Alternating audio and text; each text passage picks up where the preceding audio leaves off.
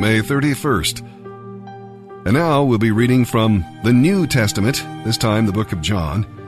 We'll learn about the crown. Jesus and Pilate had been talking about a kingdom, so it was only right that the king have a crown.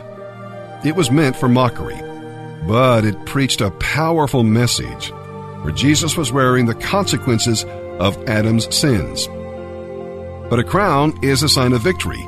He has overcome. And then, of course, there's the cross. Jesus started out bearing his own cross, but then Simon was drafted to carry it for him. We're not told why, although tradition says that Jesus fell and could not carry it. But considering all he had been through, that's not difficult to believe. Criminals carried the cross as a sign of guilt, and Jesus was not guilty. And we'll read about the conquest. "It is finished," was the cry of a conqueror. Jesus accomplished what all of the old covenant sacrifices could not do. The prophecies and types were fulfilled, and the sacrifice for sins made once and for all forever. It was not a martyr that Joseph and Nicodemus put into that tomb. No, it was a victor. And with that, let's begin today's reading in the New Testament. May 31st, John chapter 19, verses 23 through 42. When the soldiers had crucified Jesus, they divided his clothes among the 4 of them.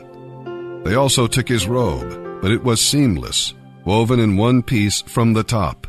So they said, "Let's not tear it, but throw dice to see who gets it." This fulfilled the scripture that says, "They divided my clothes among themselves and threw dice for my robe." So that is what they did. Standing near the cross were Jesus' mother and his mother's sister, Mary, the wife of Clopas, and Mary Magdalene.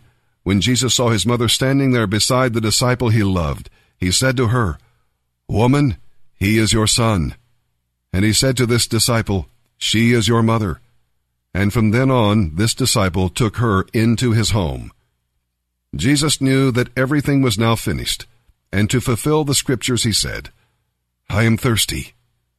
A jar of sour wine was sitting there, so they soaked a sponge in it, put it on a hyssop branch, and held it up to his lips. When Jesus had tasted it, he said, "It is finished." Then he bowed his head and gave up his spirit. The Jewish leaders didn't want the victims hanging there the next day, which was the Sabbath, and a very special Sabbath at that, because it was the Passover. So they asked Pilate to hasten their deaths by ordering that their legs be broken. Then their bodies could be taken down. So the soldiers came and broke the legs of the 2 men crucified with Jesus. But when they came to Jesus, they saw that he was dead already, so they didn't break his legs. One of the soldiers, however, pierced his side with a spear, and blood and water flowed out.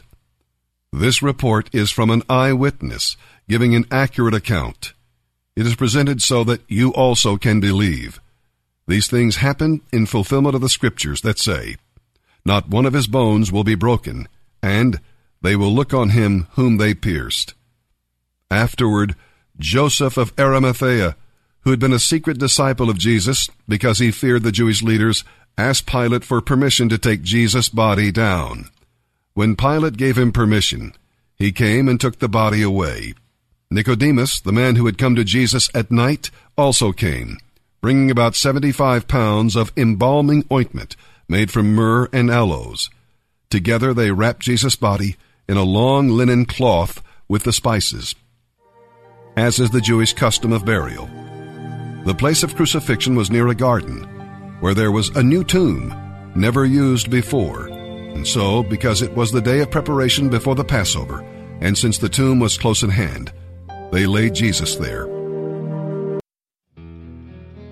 Our default position as strugglers is to believe that God's disappointed and frustrated. That he simply is tolerating us. The Apostle Paul in Ephesians 1 says, No. Before the foundation of the earth was laid, He was going to adopt you, make you holy and blameless in His sight. So whether difficult days or good days, God's at work. God has not abandoned you in this difficult season. How amazing does that make our God, that in our hypocrisy, He's long-suffering with us. In our inability to live out all that He would call us to, He continues to lavish upon us His grace. In Him we have redemption through His blood, the forgiveness of our trespasses, according to the riches of His grace, which He lavished upon us in all wisdom and insight. So I love this word lavish, extravagant, plentiful, over the top. And so now when the Bible's talking about forgiveness, it's saying that His grace in forgiveness is lavish, like it's too much, like it's ridiculous. It's a ridiculous amount, right? It's over the top. It's out of control. Man of woman of God, in Christ but struggling, God does not regret saving you. He doesn't regret it. You haven't surprised Him. You cannot surprise Him.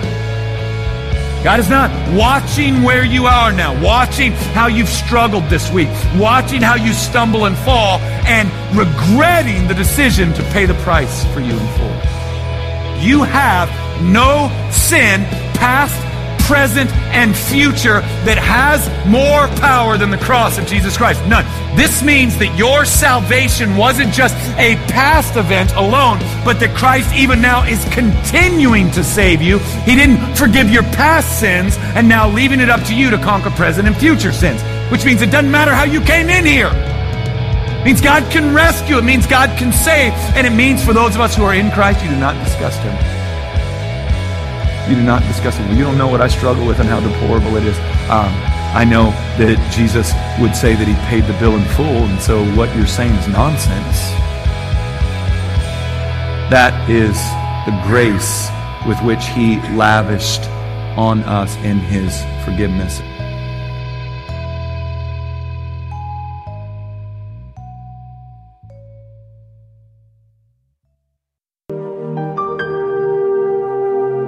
Today we're reading from Psalm 119, verses 129 through 152.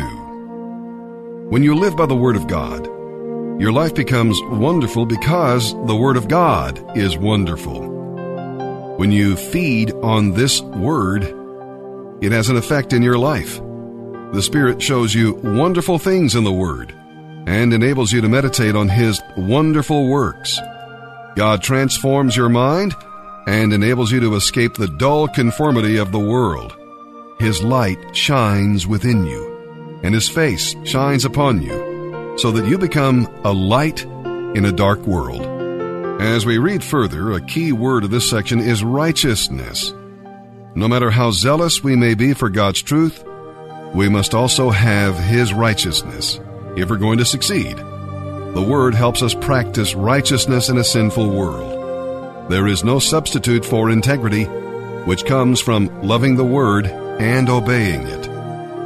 And as we move further into Psalm 119, we'll see in this section the psalmist is crying out to God in prayer and reminding us that the Word of God helps us to pray in the will of God. The Word of God and prayer must never be separated. If they are, we will get ourselves out of balance. The better we know the Word, the more effectively we will pray. And the more effectively we pray, the better we will learn the Word. Psalm 119, verses 129 through 152. Your decrees are wonderful. No wonder I obey them. As your words are taught, they give light. Even the simple can understand them. I open my mouth, panting expectantly, longing for your commands. Come and show me your mercy, as you do for all who love your name. Guide my steps by your word, so I will not be overcome by any evil. Rescue me from the oppression of evil people. Then I can obey your commandments. Look down on me with love. Teach me all your principles. Rivers of tears gush from my eyes, because people disobey your law.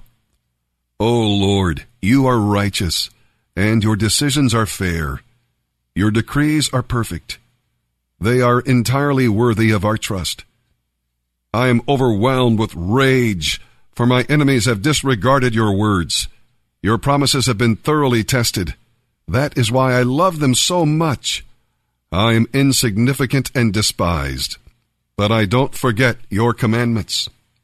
Your justice is eternal, and your law is perfectly true. As pressure and stress bear down on me, I find joy in your commands. Your decrees are always fair.